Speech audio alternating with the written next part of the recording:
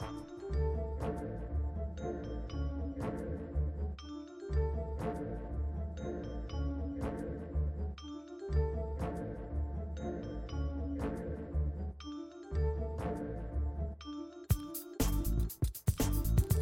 everyone, I'm Wendy Mees, creator of the Left Pocket Project, which brings you the history of leftists of color, one swipe at a time. And this is the Left Pocket Project podcast.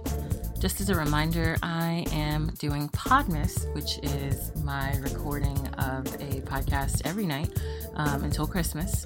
So this is installment number 10, if I'm not mistaken. I have to double check myself on that because after doing recordings every single night, it's easy to lose track of how many I've actually done. So let me see here. No, this is 11. Wow. Okay. Night 11 of recording a podcast episode a night. Basically, it's kind of wild. That is indeed a siren in the background. So as per usual, please apologize, or please accept my apologies, I should say, for all the noise.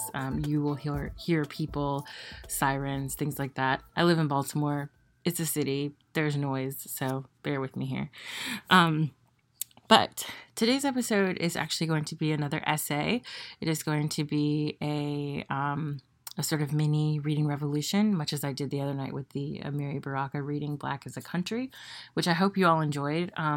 I've heard of it before and had never read it in full, so it was kind of fun for me as well to like learn and hear it as I was reading it out loud for the first time. That was really fun on my end, if you want to call that sort of thing fun, because obviously it's a critical piece and one that is, reflecting on Black nationalism, but also, some of the problems of defining Blackness through a narrow lens that allows people with ulterior motives, to dominate as voices or representatives of the community. So anyway, long story short, something I definitely want to revisit with Richard to talk about in a formal Reading Revolution episode. But in the meantime, on with this one, I'm going to actually read a piece by Tressie McMillan Cottom, whom she is one of, I think, the best writers of our era. And I know I laugh because a lot of people may have never even heard of her, which is wild to me. She has a podcast and things like that, and she's written several books. She wrote a really great book that did get a lot of wide acclaim, called Lower Ed. She talks about the problems of for-profit colleges and how they're predatory and things like that. A really pivotal work that everyone should check out. But she's also written a book that I thoroughly enjoyed called Thick. And it's a collection of her essays, actually, and I think it's something that many women, but especially Black women, can read and feel rather viscerally. Like every single essay in that book is just solid. And so I don't know, it just sort of, it's like as if she's in our heads, and just spitting out what we're feeling. And obviously she herself is a Black woman, so that adds to her ability to create such relatable work, but for Black women, I should say. But I think that there are aspects of it that, I don't know, just like were very personal. I felt like, oh, I've been through that. I experienced that. I experienced something very similar to that. And I think that's what makes her work, for me at least, so powerful.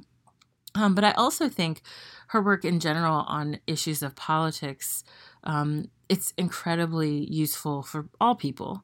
And I don't want to say that it's just something that relates to Black women, right?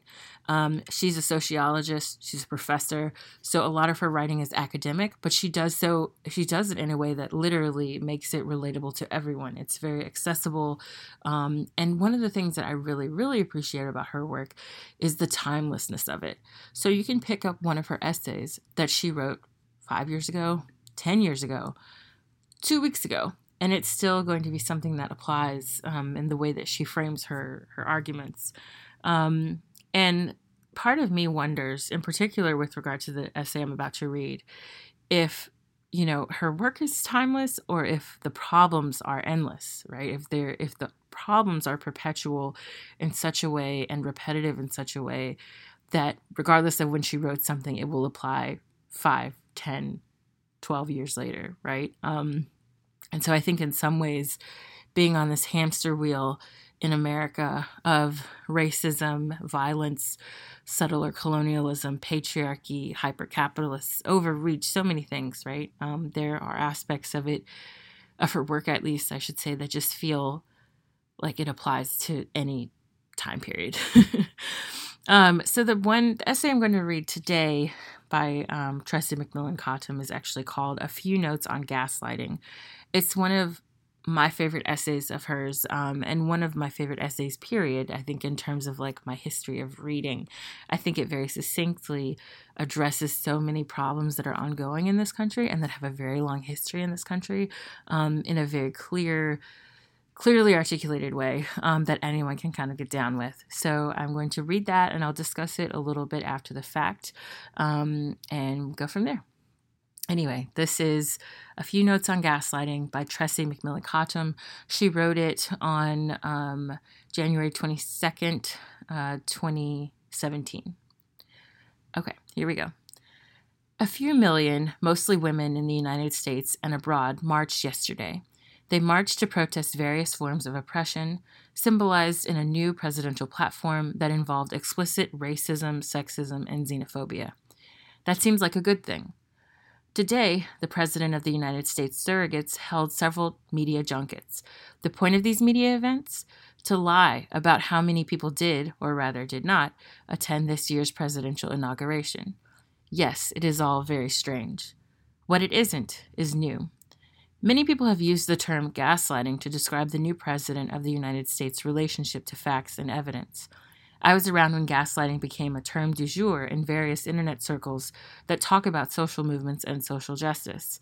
Basically, gaslighting is a form of manipulation through persistent denial, misdirection, contradiction, and lying in an attempt to destabilize and delegitimize a target.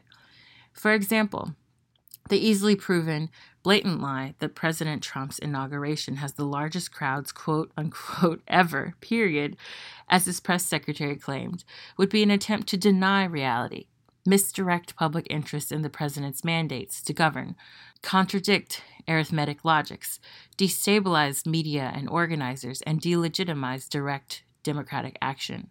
Seems to fit. But again, my point is about how new is this regime of destabilization and delegitimization. I don't harp on this for ego's sake.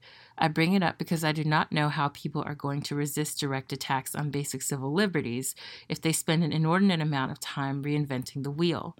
The other side is moving ahead with politics while the opposition worries about this quote-unquote new gaslighting culture of politics. One could use all kinds of historical examples of how gaslighting works and how people have resisted it. I will use the examples most available to me because of my expertise. This isn't exhaustive. And in fact, you can find some example of what we often call hegemony in any stratified society. Hegemony is when the undue influence of a group serves your interests. Gaslighting is when it does not. If today's hegemony feels like gaslighting to you, it is probably because you've benefited from the power of undue influence over facts and rationality for a long time. For example, let's take the idea of quote-unquote race. Race is a way to stratify a society. Ergo, there must be some hegemonic power served by the creation of this social fiction. As it turns out, the fiction of biological, irrefutable, natural quote-unquote racial groups serves the interests of those at the top of that hierarchy. In our current world, that would be whiteness, the idea or concept, or white people, the persons and groups granted the privilege of that idea and concept. How could a fiction easily refuted by science, that bastion of rationality, not only persist but take on so much social power that today we talk about it being real and biological, even though we know it is not? That kind of gaslighting involved the creation of an entire language, political, and economic system. When it served powerful interests for science to justify oppression, scientists have turned evidence into fictions. Governments have rewarded these fictions with funding, backed by military dominance. And our institutions have validated them by promoting those willing to trade in these fictions as if they are facts. Rationality, or what we call it, is really a proxy for, quote, the interests of military imperialism at any given historical moment, end quote. The history is long, from phrenology to drapetomania to intelligence IQ tests to the, quote, acting white hypotheses. We make facts of fiction every day. We gaslight oppressed people every day. We tell them they are clinically insane for wanting freedom, stupid because of the migration patterns that inform their genetic code, and are bullied into poor academic performance, even when they tell you that they are not. How have racialized people, especially Black people, dealt with this kind of sustained gaslighting? I'm working on a project right now that will probably eat the next 10 years of my life. In working on that project, I'm considering the very rationality of science, especially technology, given the irrationality of quote-unquote race and racism in the information age. A few lessons from this reading. Black people continue to produce evidence-based knowledge that both advance rational science, for example, scientific method, and that also expanded its very definitions, for example, valuing experience and emotions. Black people built institutions to support, produce, and archive this knowledge. Our Black colleges, churches, neighborhood groups, Black Planet, and LiveJournal communities are also archives. Black people took to task every race fiction socially, politically, and economically, even knowing that hegemony stacked the deck against our winning a fair hearing, outcome, or reparation. We do it for the sake of documentation, and because ethical appeals to the idea of reason matter. Black people have instituted rules of politically linked fates, making strategic alliances when necessary to exploit weaknesses in any given political context. We rescind and renegotiate those rules as necessary, often generating criticism of purity tests and inconsistencies, but political alliances are, by definition, malleable.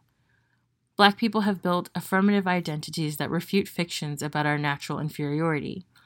Even when our quote-unquote comrades mock us for it, we have taken the idea of co-opting and repurposing language seriously because we know discourse is the grounds on which a lot of political action will happen. So yes, we change what we're called every 5 decades. We do it because hegemonic powers can co-opt our identification and use it against us. Technological advancement only speeds up the half-life of this co-option. We ignore the mocking and resist through discourse anyway.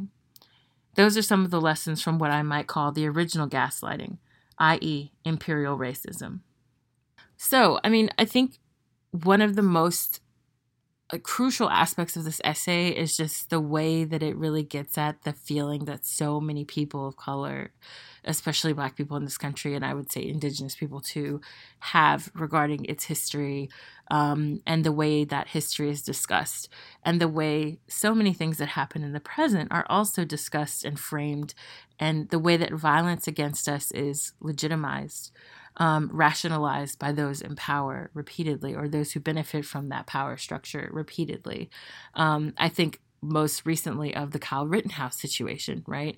We saw like very strange defenses of his actions by people that we would normally have looked to perhaps in the recent past and called our allies, but who recently have made shifts into right-wing talking points and right-wing rhetoric for the sake of making a buck. And I think that it makes it clear that, sometimes the money matters a little bit more than the principles, quite a lot more than the principles that some people have. But some people are willing to sell out those who are marginalized quicker than others because they themselves are not marginalized through the same means. So making that money doesn't really come at a cost for them because they don't lose anything regardless of their public opinions. I think even when we talk about American history, American ideas of quote unquote democracy, in the process of having these discussions, some people have to catch themselves when they're talking about what's new or different or undemocratic or unusual, right? This phrase, for example, or several phrases actually that are so common in everyday speech in the U.S. are literal examples of historical gaslighting. So, for example, the idea of this is a nation of immigrants. That quotation or that saying is historically false, and it spits in the face of people who are indigenous and who were brought here, trafficked here as slaves, right?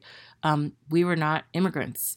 And we did not choose to come here under those circumstances, and certainly did not see it as a process of, our voluntarily helping make the nation. Even the idea of it being a nation, right, is laughable when you're talking to someone who's indigenous to this land and sees everyone here who came over as part of this quote unquote nation building process as an enemy combatant, right? As a colonizer, as someone who violated their land and their rights to exist, right? Their personhood constantly. We have other phrases like, this is not who we are, that people just regurgitate without even thinking about it and without recognizing the simple fact that this is exactly what the U.S. is, always has been, and the idea of there being a United States in the first place hinges on being exactly this, and this in this case meaning a violent, white supremacist state. That much has not changed, right? This is exactly who we are. This is how we started. This is how it has been, and even the idea of we, right? Who is this royal we? It's a royal we that doesn't include the majority of the people who are oppressed by those with power, right? This is not who we are. Excludes people like me, right? I don't have any real power in this system other than maybe voting, but even then, that's arguable in terms of the power that can exert, right? I don't see myself as part of this we in that this is not who we are, because I never saw what the we was in this case as legitimate, right? I don't see settler colonialism as a legitimate source of statehood. And so I don't see that, let's say, for example, if Americans are quote unquote behaving badly, doing things that are violent, engaging in things that involve harm to others, when we do those things not we, but when this country does those things every day, I don't see those quote unquote bad acts as anomalies, right? It's not a surprise to me when people behave in this country in monstrous ways, because it's something that our country was founded on and that it utilizes whenever necessary in its eyes to maintain itself, to maintain its wealth, to maintain its control of the land and resources of people all around the world. And she's absolutely right when she talks about the fact that these women who are marching and talking about, how Donald Trump is such an exception to this otherwise illustrious set of records of our presidents. It's obnoxious. You know what I mean? Because how do we look at those people and see them as our sisters or as our allies or as people who are our quote unquote comrades when they're believing in a historical fiction that negates our everyday reality and that negates our histories as well, right? And in tandem, it's sort of operating to negate both and to deny the reality that we live and have lived for centuries here.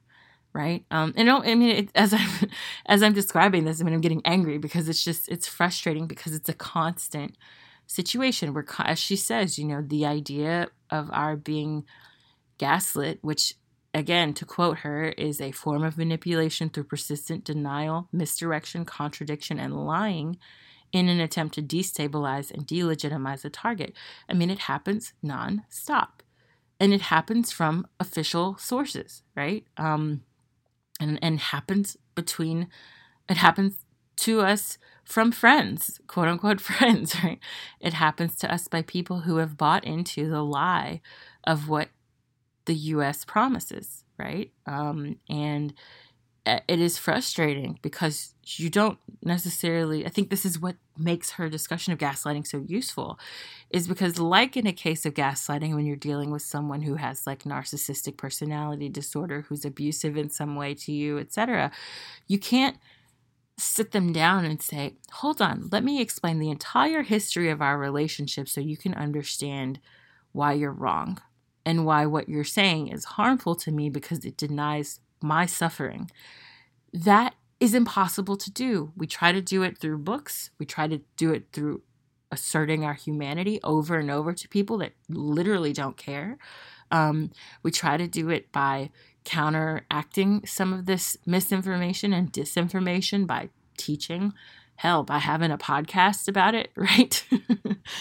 And at the end of the day, those things only go so far. And you can only go so far as you're trying to do these things as well, as you're trying to accomplish these things. Because the moment that, I put out a podcast, let's say, correcting something that's in the media, there are tens of thousands more sources out there that are supporting it, right? That are supporting this idea of this historical fiction, whatever it may be at the time. That supports this idea that distorts reality and distorts what has happened to marginalized groups. And, I used to say a while back, like, try to keep a few tweets on hand whenever you make like tweets related to moments in history or moments that are, that seem like very present, but will maybe make history. Kind of look back on your tweets every few months. Look back on things that you've said on social media every few months, or things that you've kind of flagged or held in your favorites or emailed a friend about, or your family member or whatever. And look back on them in a few months and see if your opinion has changed on those issues, if those issues have become more important or less important, and also how the media has operated to distort, or perhaps political figures as well, to distort what's being said in those moments, in those news items, right? Because it can be a really eye-opening experience, even if it's something as simple as a tweet from 4 or 5 months ago. And, I think also that Tressy's discussion here of race and the way race operates as such a fictional means of categorizing us, but also, again, like misdirecting us, is really important. And that's not to say, as we always have to remark, this is not to say that race doesn't have material effects. It's to say that it's amazing that something that is literally a historical fiction that's built on these ideas that are left over from, hundreds and hundreds of years ago, the church and the quote unquote Enlightenment, the Middle Ages, and these wars between, continents and all of that for the Crusades. I mean, racialization started so early and just intensified with time. And yet the whole thing is a literal lie.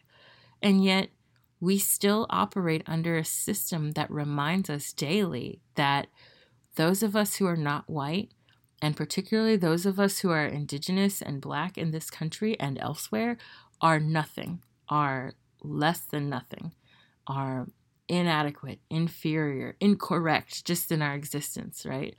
And a mistake, if you will, a blight upon, or blemish upon this nation. And we didn't choose to be here under these circumstances, right? And for indigenous people who were here from the beginning, they didn't choose to have their land invaded, and they didn't choose to die, and they didn't choose to have, all of these things, horrible, systemic, social, moral, whatever things happen to them. No one made that choice except for the people enacting that violence, and yet still putting us in these categories that we ourselves did not adhere to and did not see ourselves as, right? In a class that I'm TAing for, we read a book recently by a man named William Apess, and he was like, he's obviously, deceased now, but he was writing in the 1800s about being multiracial. So he's part indigenous, part white, and perhaps part African American as well. And he's writing about his experiences, growing up in this period of time when obviously being an indigenous person, although arguably still today, meant that he was seen as subhuman by the colonizers in many cases, or at least not as an equal to them, right? And at one point he says, rather blatantly in the text, he's like, Indian, the idea, this term Indian is a slur.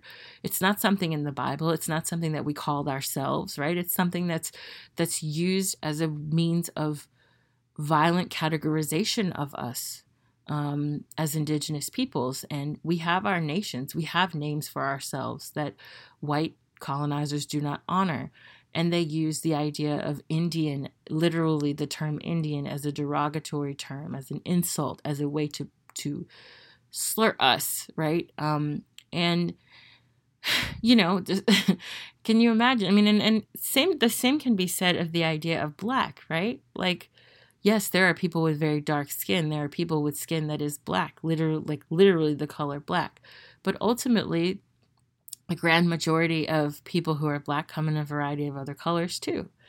And this fiction of Black as opposed to white, as opposed to whatever fill in the blank, race, the idea of red for Indigenous people, these are all categories assigned to us by colonial efforts, like people involved in colonial governments, colonizers themselves, right?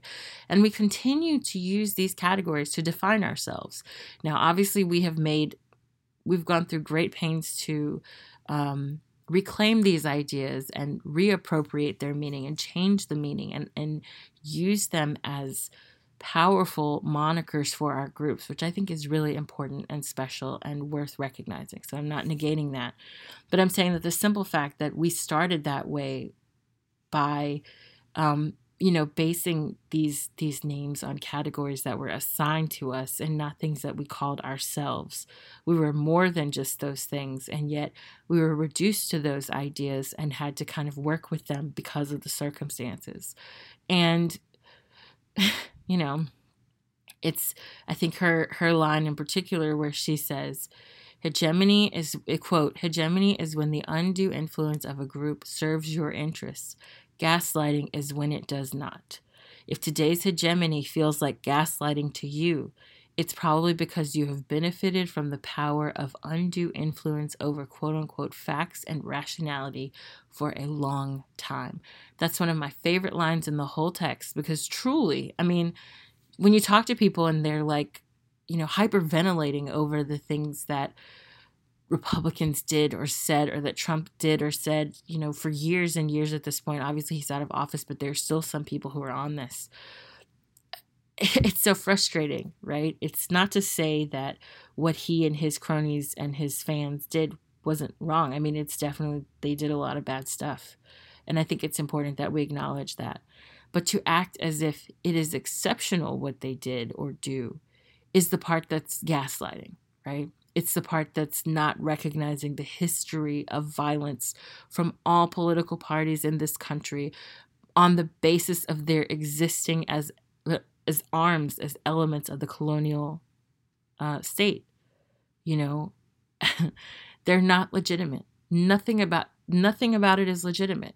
And yet we're forced to accept it as legitimate, and we're forced to choose between these parties that are illegitimate and that do not represent us and that continue to harm all of us who are marginalized through one way or another.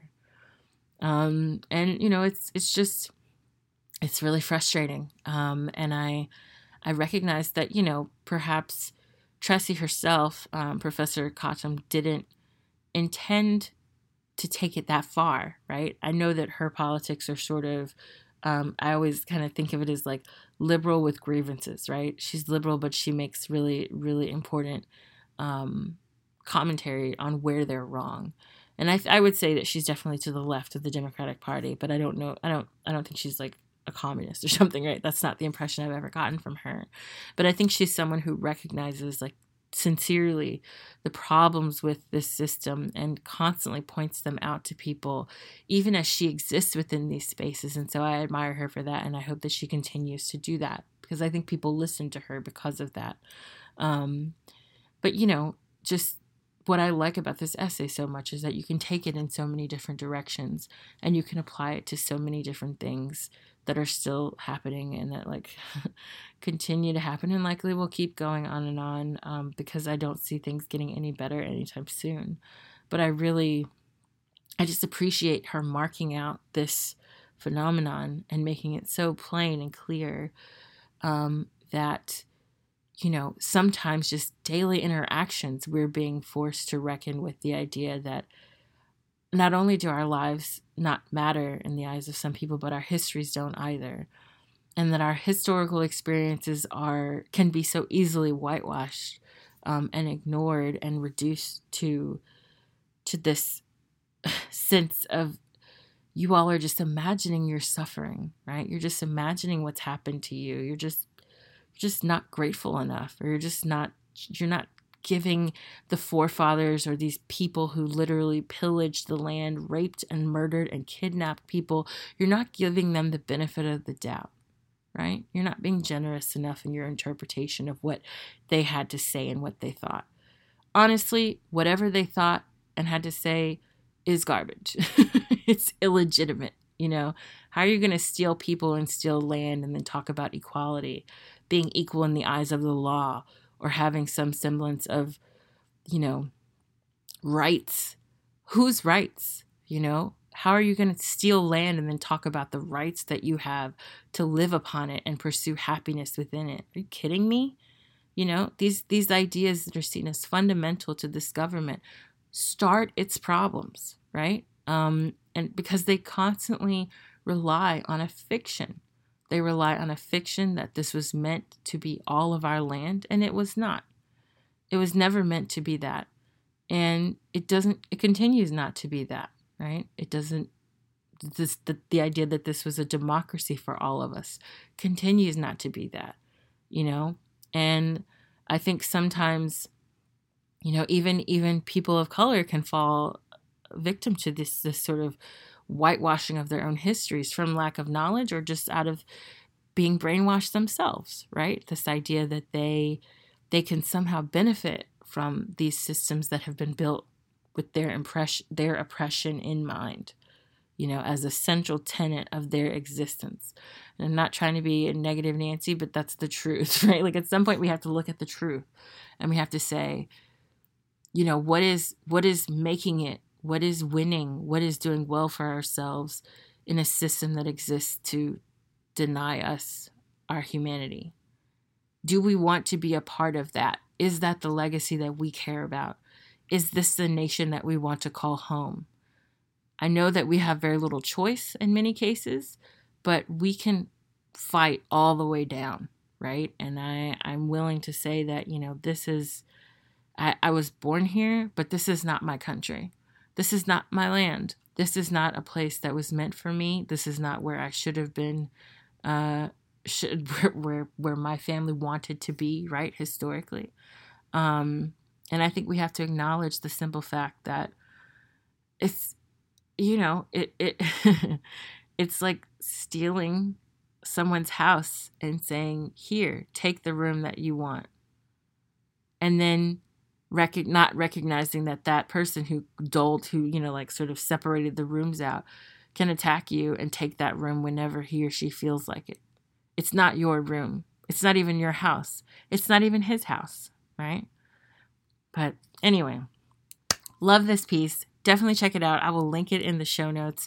I think there's a lot more to be said than what I've just said, but I've already gone on for 30 minutes about it, and I think that's more than enough. I'm getting fired up, as you can see. I think it's just because it's like, I feel like all this stuff in the news recently that I've not been commenting on in the Podmas episodes, but probably should at some point. It's just like, I'm just tired. And I recognize now, I remember when I was little, and old Black people that I knew in my family, growing up, they'd be like, yeah, I don't watch the news anymore because I'm just tired. I'm tired of hearing about the same thing over and over. And I was kind of like, yeah, but, you need to know what's going on. You need to have an idea of what's up and fight back and all this stuff. And they're just like, yeah, I'm good. Right. And I get it now. I get it. I totally get this desire to just check out, because you look at the system and you say, what good does anything that I do, how does it help change things? Am I not just trying to, push that rock up the hill only for it to come down again, right? It's like the forever state of Sisyphean tasks that we have to do as a society, but in particular as oppressed peoples, right? I don't know. It's a lot to think about. And I promise to have lighter episodes, you guys. I know that a lot of the Podmas episodes have been kind of dark, but I think just reading this now and thinking about things that are ongoing and just continuing to get worse and that are being done in our name, the violence that's sustained on the backs of,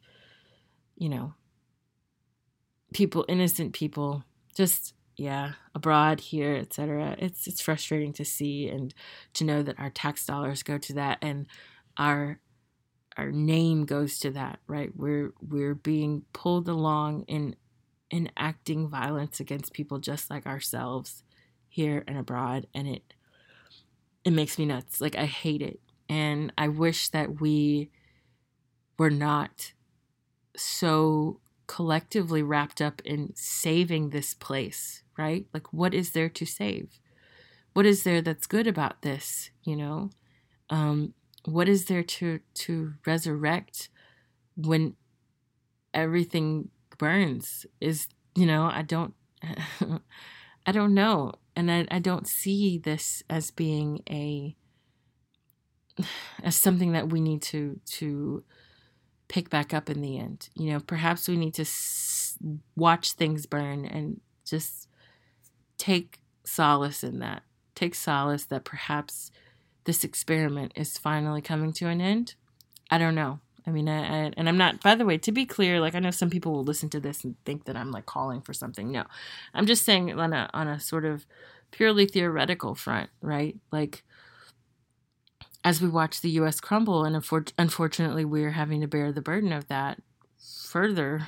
But, you will never see me chest thumping for this country unless it's in an act of duress, right? Like, if you're putting, holding a gun to my head and threatening to murder me or something, and I say those things. But even then, there's not much that I think is worth saving here. And it's frustrating to feel that way, but it's even more frustrating when you're pointing out all of these problems and you have people who claim to be on your side saying it's not so bad, but these are exceptional times. What's happening to you all is unusual, or to happening to us is unusual, and therefore we care. And that's why they care, because it's unusual for them to go through the suffering that we've had to go through for centuries. It's unusual for them to have to confront the reality of oppression, even if it's slight, even if it's not really oppression for them, right? But any slight discomfort makes them feel as if their lives are being threatened, when it's actually our lives that have always been threatened, that continue to be threatened, and we are the ones who bear the most burden, even amongst those who in this time are calling themselves those who are suffering under the thumb of whomever, like fill in the blank leader, right? It's just, it's a lot. But anyway, read the essay if you have a chance. If you listen to it but you want to go back and reflect on it, look at the actual quotations, please see the show notes. They are there. The essays there, I should say. Take a look at that. And follow Tressie McMillan Cottom on Twitter and social media as well. She often has really interesting tweets, posts a lot of interesting articles and things like that, and sometimes it's just funny stuff. But I think she's one of those people that you can kind of look to and know that the call that she's making is one that's very well deliberated and thought about, and one that will make you think. So with that said, I hope you all are taking care of yourselves, that you're doing well, and that you have a good night. Be on the lookout, of course, for more Podmas episodes coming soon. There we go. English. Coming soon this week. Anyway, good night, everyone. Bye-bye.